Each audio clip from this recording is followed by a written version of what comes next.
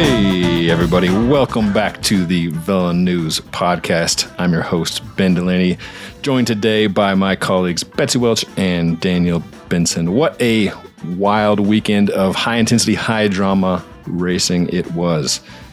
We had everything from Belgian Waffle Ride in California to Whiskey Off-Road in Arizona, the Tour of Gila down in New Mexico, and, of course, the Tour de Romandie in Switzerland. So we're going to kick it off talking dirty racing.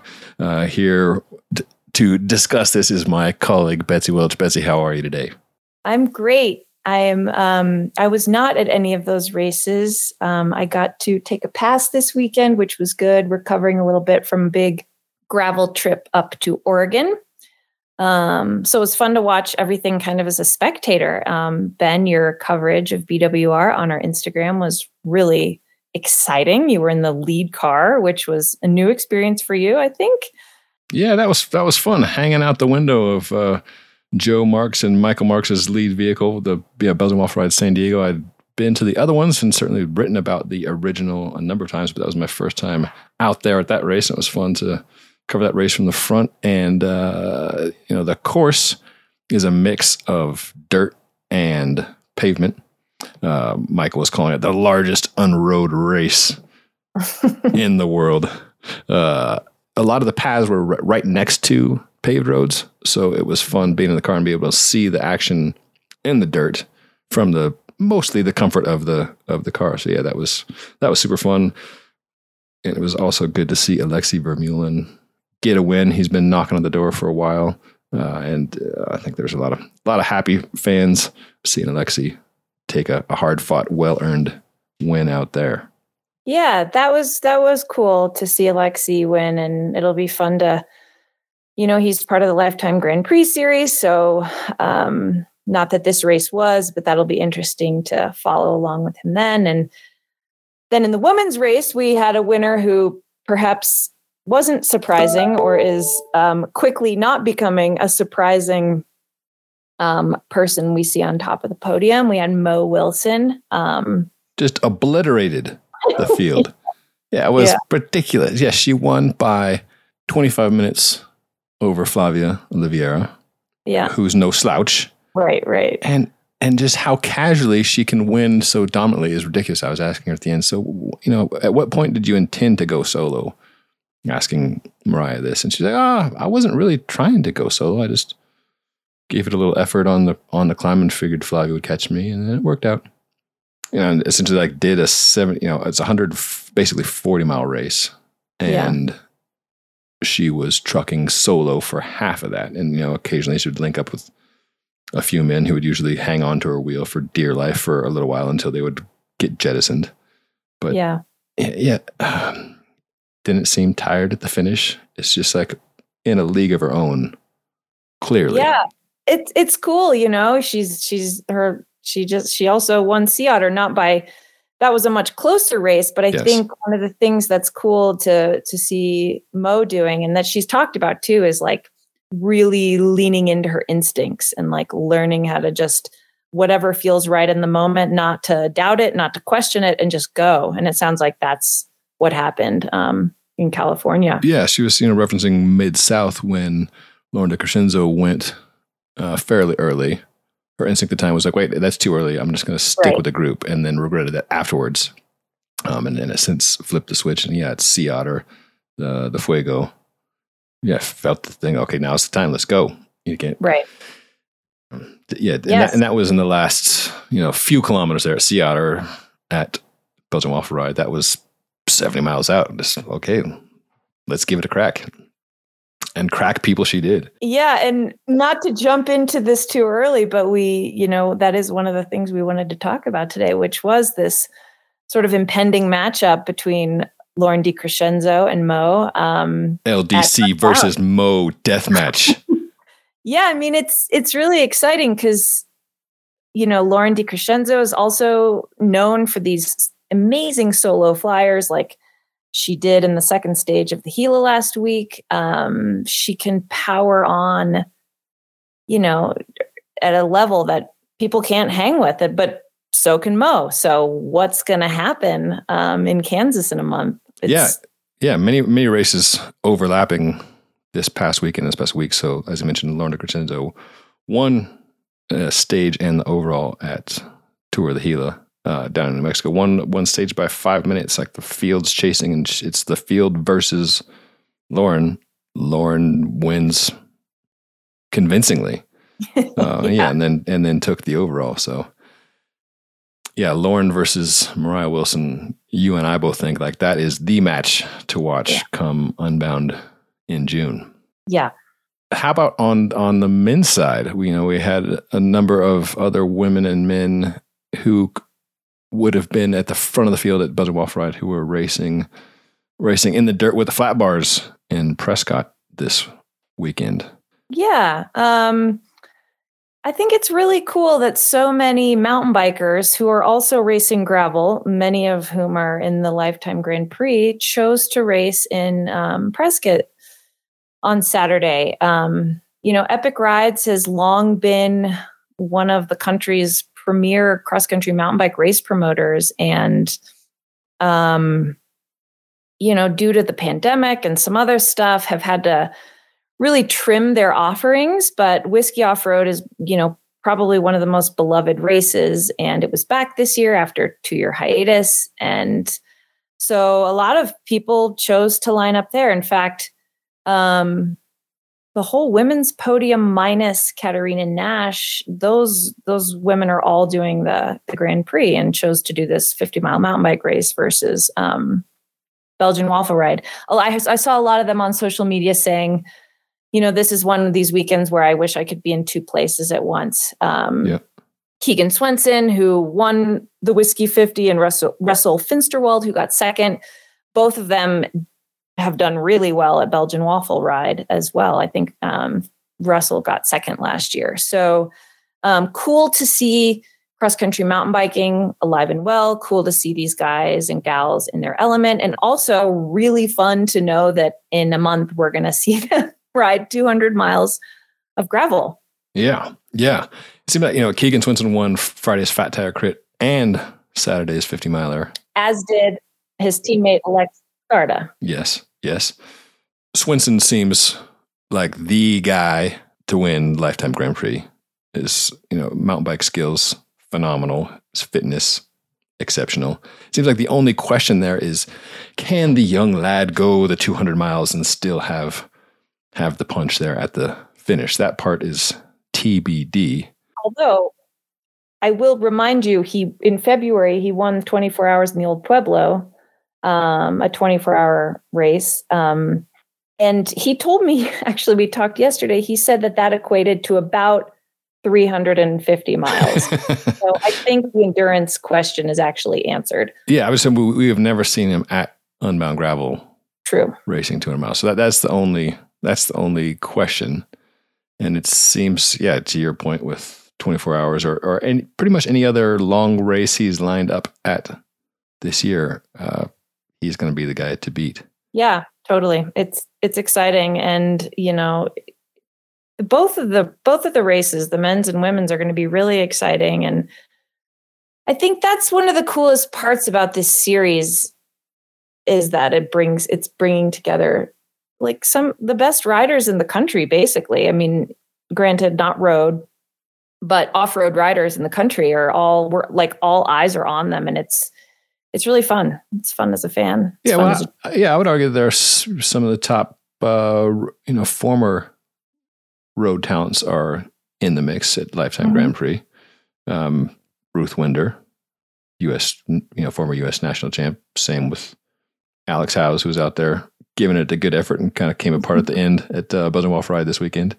Pete Stettin, et cetera. So there's certainly a list of current and former World Tour roadies in the mix at Belgian Waffle Ride. We also had Matt Beers take second, an exceptional mountain biker from South Africa, won Cape Epic last year, was second this year. And then we've got, cyclocross racers, professional mountain bike racers, like all the different disciplines are coming together in the Lifetime Grand Prix. Ashton Lambie, world record holder in the individual pursuit, world champion in the individual pursuit, going for it. So that's for me, that's a big part of the what's captivating is like, how will this all shake out? And not just in one day's racing, but over the course of 6 very different events. Yeah. And, additionally, and I think this was a goal of Lifetime, was to like elevate the level of all racing in the US. So,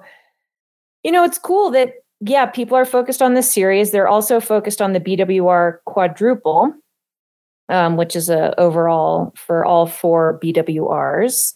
But then you have these one-day events all across the country that people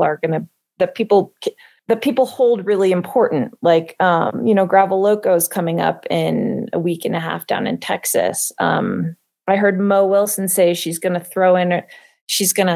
line up at Mountain Bike Nationals in Winter Park. Like, I think the excitement and the stoke and the racing begets more racing. So we're going to see people lining up at stuff that may not be part of a series, but is part of the domestic racing scene, which is really cool. For sure. Yeah. Alexi, one of his, he's on the jukebox squad, as is Ashton Lambie and Phil Guyman, among others.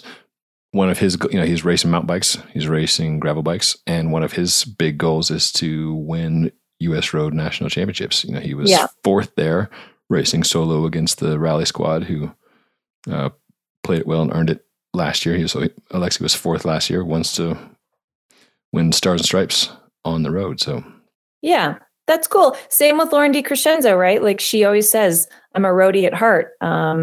Actually, she wants to go to Road Worlds. And that's another thing that I think is cool about the Lauren De Crescenzo Mo matchup, is like they're very different in terms of their interests. In what? Everything. Well, I mean, except their talent, perhaps. Yeah, exactly. Like their insane fitness and endurance, but super different goals and sort of styles. But like, again, I think a lot of ado has been made about the death of racing in the US. But it's not dead. It's just taking on a really unique form. Agreed. Have we seen Wilson and De Crescenzo go head to head before?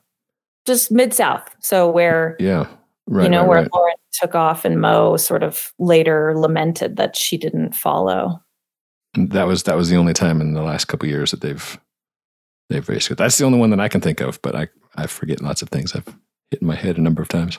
Yeah, Lauren's schedule is not, she's not part of the Grand Prix. And like I said, she has some real aspirations on the road. So Mo just seems to be hopping into every race possible.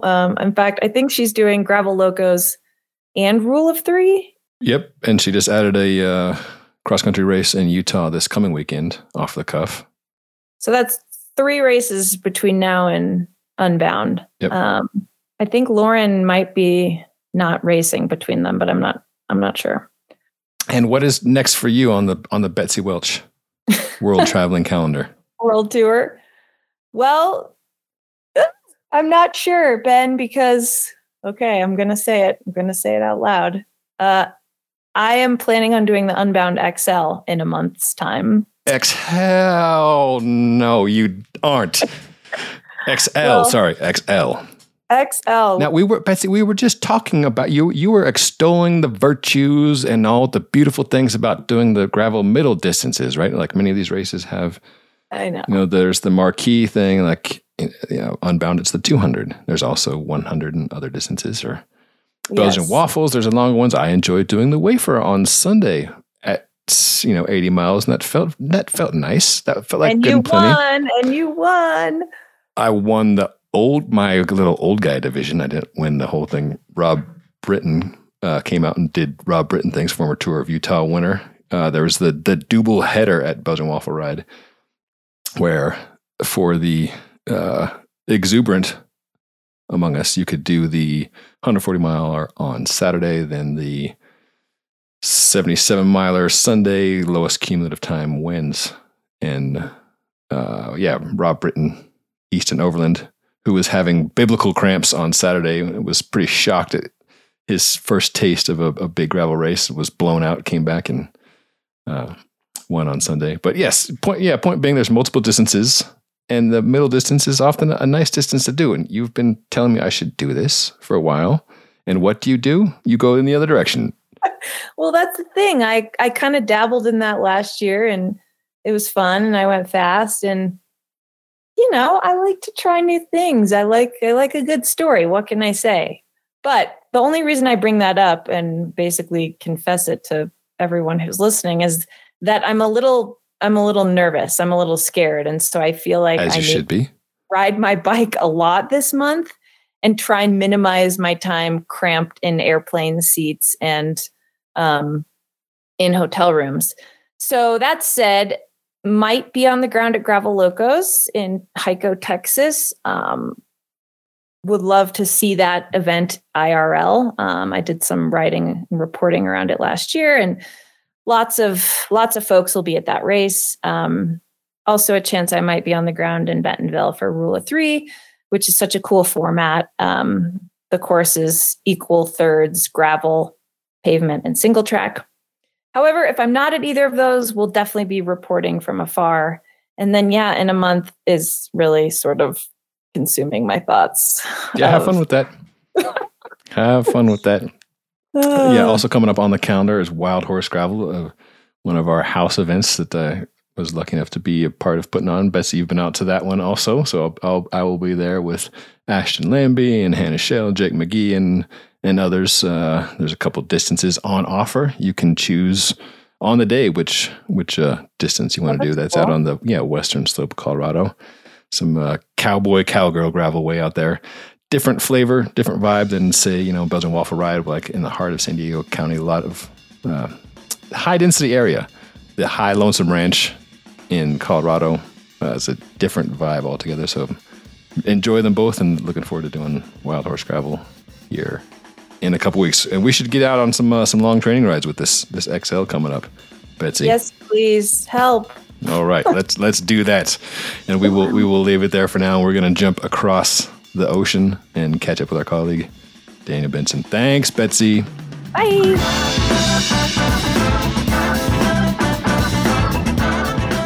Tour de Romandie 2022 was a wild and furious ride. Here to bring us inside the action and tell us what it all means was the man himself who was there on the ground, VeloNews Editor-in-Chief, Daniel Benson. Dan, how are you, sir? Good to see you.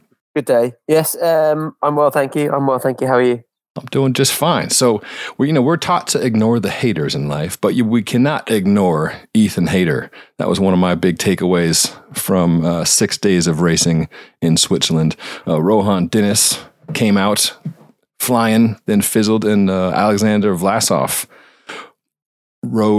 jumped off his bike, jumped onto another bike, and rode away with the overall win in the final time trial, which featured a unique format with some riders switching bikes, some riders not switching bikes. So I want to hear from you, like what you think the big takeaways were. We obviously read your coverage and Felipe York's coverage. Both of you were there throughout the weeks of racing, but like, what were the big stories? And I'd like to prompt that by getting you to talk a bit about Ethan Hayter, who won the prologue and then came back a couple days later and won a sprint. I mean, when was the last time you saw a rider do such a double at a stage race?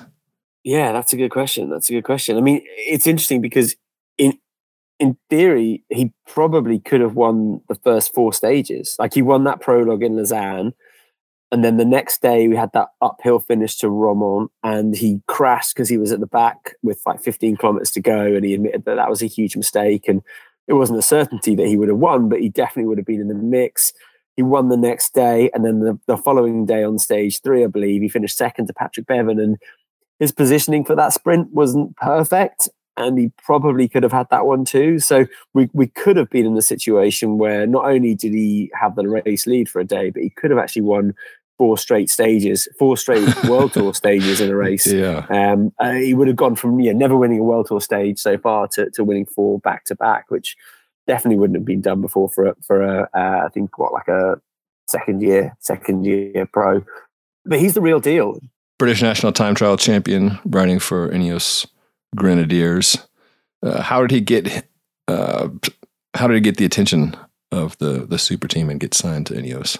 I think he was at Wiggins for a period of time back in 2018, and then he was dovetailing that with Track Ambitions and riding on the Academy. And then he came on board with Ineos in 2020, which is a terrible time to turn pro for Ineos because you're never going to race really because of all the COVID situations. But he's just come on in leaps and bounds. He hasn't done a Grand Tour yet. That might come with the Vuelta later in the year. But he's just such a versatile rider. We saw that last year with results he was getting. It was Tour of Britain or Tour of Norway or Ruta del Sol. He was just so consistent. I think he won like Tour of Norway overall as well as winning 2 stages there. He missed out on the Classics this year, which was a little bit of a surprise that we didn't really see him that much there. But he had a bit of a difficult year because of COVID early on in January. He got 4th in Algarve. I was there and he was really disappointed with that result, which was surprising because he was up against some really big climbers there, with a lot more experience. But he's one of those riders that's coming through at the moment, and it's so difficult to kind of pigeonhole him because, is he a climber? Is he a sprinter? He can, is he a time trialist? He really is. He's everything. I don't know whether that will transfer into the high mountains as he gets older, and longer formatted stage races like Romandie, like Swiss, like Dauphiné. But in the shorter format, he looks like a real find. And they had a really young team there this year as well. Other than Geraint Thomas, they had Luke Plapp, they had Magnus Sheffield, had some really good up and coming riders. And Hayter really kind of stood out. He's got a bit more experience, obviously, than Sheffield and Plapp, and a faster finish. So that kind of means that he's going to win more races or be in contention for more races just naturally. But he's got some big things ahead for sure. And so Hayter went 1-2 on winning 2 stages. Bora Hansgrohe also had some 1-2 action on stage 4. Higuita and Vlasov came across the line first and second. That was a cool finish line shot, seeing the second place person celebrate. Normally when that happens, it's because they mistimed their celebration. They posted up a scooch too early and someone will jab their bike with the bike through across the line first. But here it was a teammate celebrating his mate's victory. And then we saw Vlasov get a chance to put his hands up in the air for his own win the next stage. Were you surprised to see Vlasov riding so well at Tour de Romandie? He's definitely found something that he didn't have at Astana since his move to Bora this year, which is just consistency. I mean, I know he pulled out of Paris with illness, but other than that, he's been in the top 5 in every stage race he's done so far this year, like UAE included, I think Catalonia, and obviously winning Romandie. He looks solid. And, what I was surprised with was just his margin of victory in that final time trial. Like he just blew, not just Rohan Dennis away, he blew everyone away. He won by 30 odd seconds. And some people can say, it wasn't the strongest field, but he still had to put that effort in. And he just destroyed everyone really on that final climb to Villars. So now he goes in, I think he has a bit of a break, and I think he does either Dauphiné or Swiss, and then he'll build up for the Tour, which, I don't know where he'll finish there or what his kind of, status will be come the end of July. But he looks like he's found an element that was probably missing at Astana for the last couple of years, and that's just all-round consistency. That could all come crashing down at the Tour de France because even his Grand Tour pedigree is mixed. He's 4th in the Giro before, but he's also got a couple of DNFs there. So, but this will be his first Tour de France in July, so it will be interesting to see how he goes. But in terms of his performance over those 2 days, he raced perfectly. We had some question marks over what Bora's tactics were on that uphill mountaintop finish, because it just looked like Higuita and Vlasov weren't really communicating with each other, like in terms of what was going to happen with the bonus seconds. But it shows what we know about road cycling, because it didn't matter one dot in the end, because Vlasov just was so dominant in that time trial. I mean, as dominant as he was, also Rohan Dennis, he just had a really bad day on the time trial bike, or on the road bike. Actually, he was fine on the time trial bike, and then as soon as he swapped to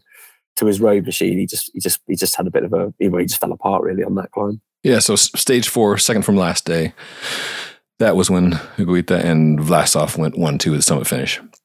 Stage 5, the final day, was the individual time trial. Coming into that stage, Rohan Dennis was wearing the leader's jersey. Tell us a bit about the format of that time trial. It was just under 16K long, started flat, and then kicked up pretty quickly, so it was an uphill time trial. How many riders stuck with the time trial bike throughout, and how many switched? Just roughly, Yeah, everyone I saw that came across the line was on a road bike, and I didn't go to the start, so I presume that everyone I saw from TV footage started on the time trial bike and then made that switch. All their time trial bikes would have already been there anyway, so I don't know the rough percentage, but everyone that I saw at least finished on a road bike. It's a similar course to what they did in 2018. They finished on the same climb, only that time they didn't have that flat 6-8 kilometer run in to the start of the climb. It was just bang, here's an uphill time trial. And the only person that I saw on a time trial bike that day was Victor Carpenats, who just wanted to test out his time trial bike, even though there wasn't an inch of flat road. But yeah, it seems like it's not something that we regularly see. I think we saw it in the World Championships in Bergen a few years ago. A few guys switched to time trial bikes to road bikes then. But the format seems to be quite interesting. I think there's a good dynamic there. Is it a gimmick having riders switch bikes halfway through? I mean, it's just like this. Do some riders see it that way? The way some riders see the inclusion of gravel is like, hey, this might be some chaotic fun for fans to watch, but this isn't pure bike racing. I think it's slightly different to gravel in the sense that it's we have seen it before. Switching bikes within road races happens regularly. Riders will get to the final climb and all of a sudden have a bike change. So I think it's kind of an extension of that. I don't think it's a gimmick. I think that riders really look into it, and they'll have sports teams around them that will give them all the data and analysis to not just tell them if it's worth it, but also just tell them like exactly where on the course they should do it. So it might not be in the lead up to the climb. It might not be just as this climb starts. It might be 200-300 meters onto the climb, which I think where a lot of riders are doing it. So we saw FDJ practicing in the morning, maybe a few hundred meters onto the climb. So riders would get a good run up, and then they'd have an extension where they can, they get their push, and then they can carry on, and it might plateau for a little bit, and just gives them a chance to kind of build up speed. So yeah, I don't think it's a gimmick. I think it's fine. I think I don't think people should kind of dismiss it. And it does add, like you said, a bit of entertainment and excitement, and it changed the race. Not just obviously the profile of the course, because going into that final climb, Dennis was on par to hold off Vlasov, but I think it's a nice little format that we could see in more stage races in the future.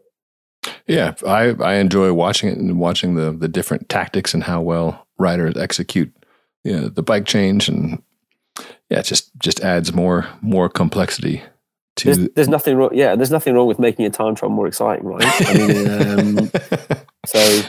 I'm all for that. Yeah, no doubt.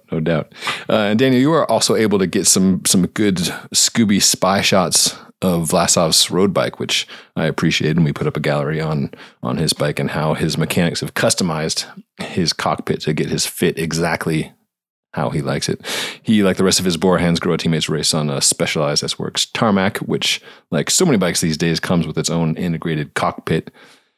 His fit wasn't precisely where he wanted it, so his mechanics put on a Pro Stem and then did some custom filing, filed down the spacers, and then painted over those with a Sharpie. And then similarly, to get his computer mounted, they took a file to little rubber clip-in parts on his Aerofly handlebar so he could get a K-edge mount on there.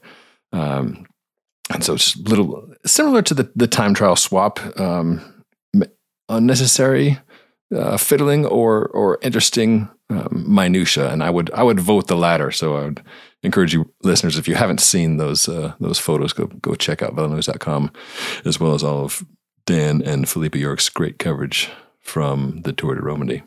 I'm glad you can spot that stuff, because I literally have no idea what I'm looking at. But I'll just take photos. I went up to the Bora bus and I was like, "Oh, can I take photos of Vlasov's bike?" And they were like, "Yeah, sure, as long as you don't take photos of Higita's bike." And I was like, "Okay, what's wrong with Higita's, or what's different with Higita's bike?" And they wouldn't tell me. And then I spent the next 45 minutes looking at Higita's bike and could literally spot nothing. And then, "Oh, we just made some changes that he's trying out," and I couldn't see a thing. I didn't know what I was looking at.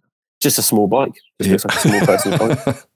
Well, when the team says don't look at it, that's always a good sign that that's exactly what you want to be looking at. But yeah. But I took some photos, but I literally couldn't spot any difference. So if someone wants to look at photos of online and try and track them down and decide what that is, but yeah, it went completely over my head. Maybe there was nothing. Maybe it was someone else's bike and they were just traveling. It was a ruse. They were throwing you off the trail. So what's next?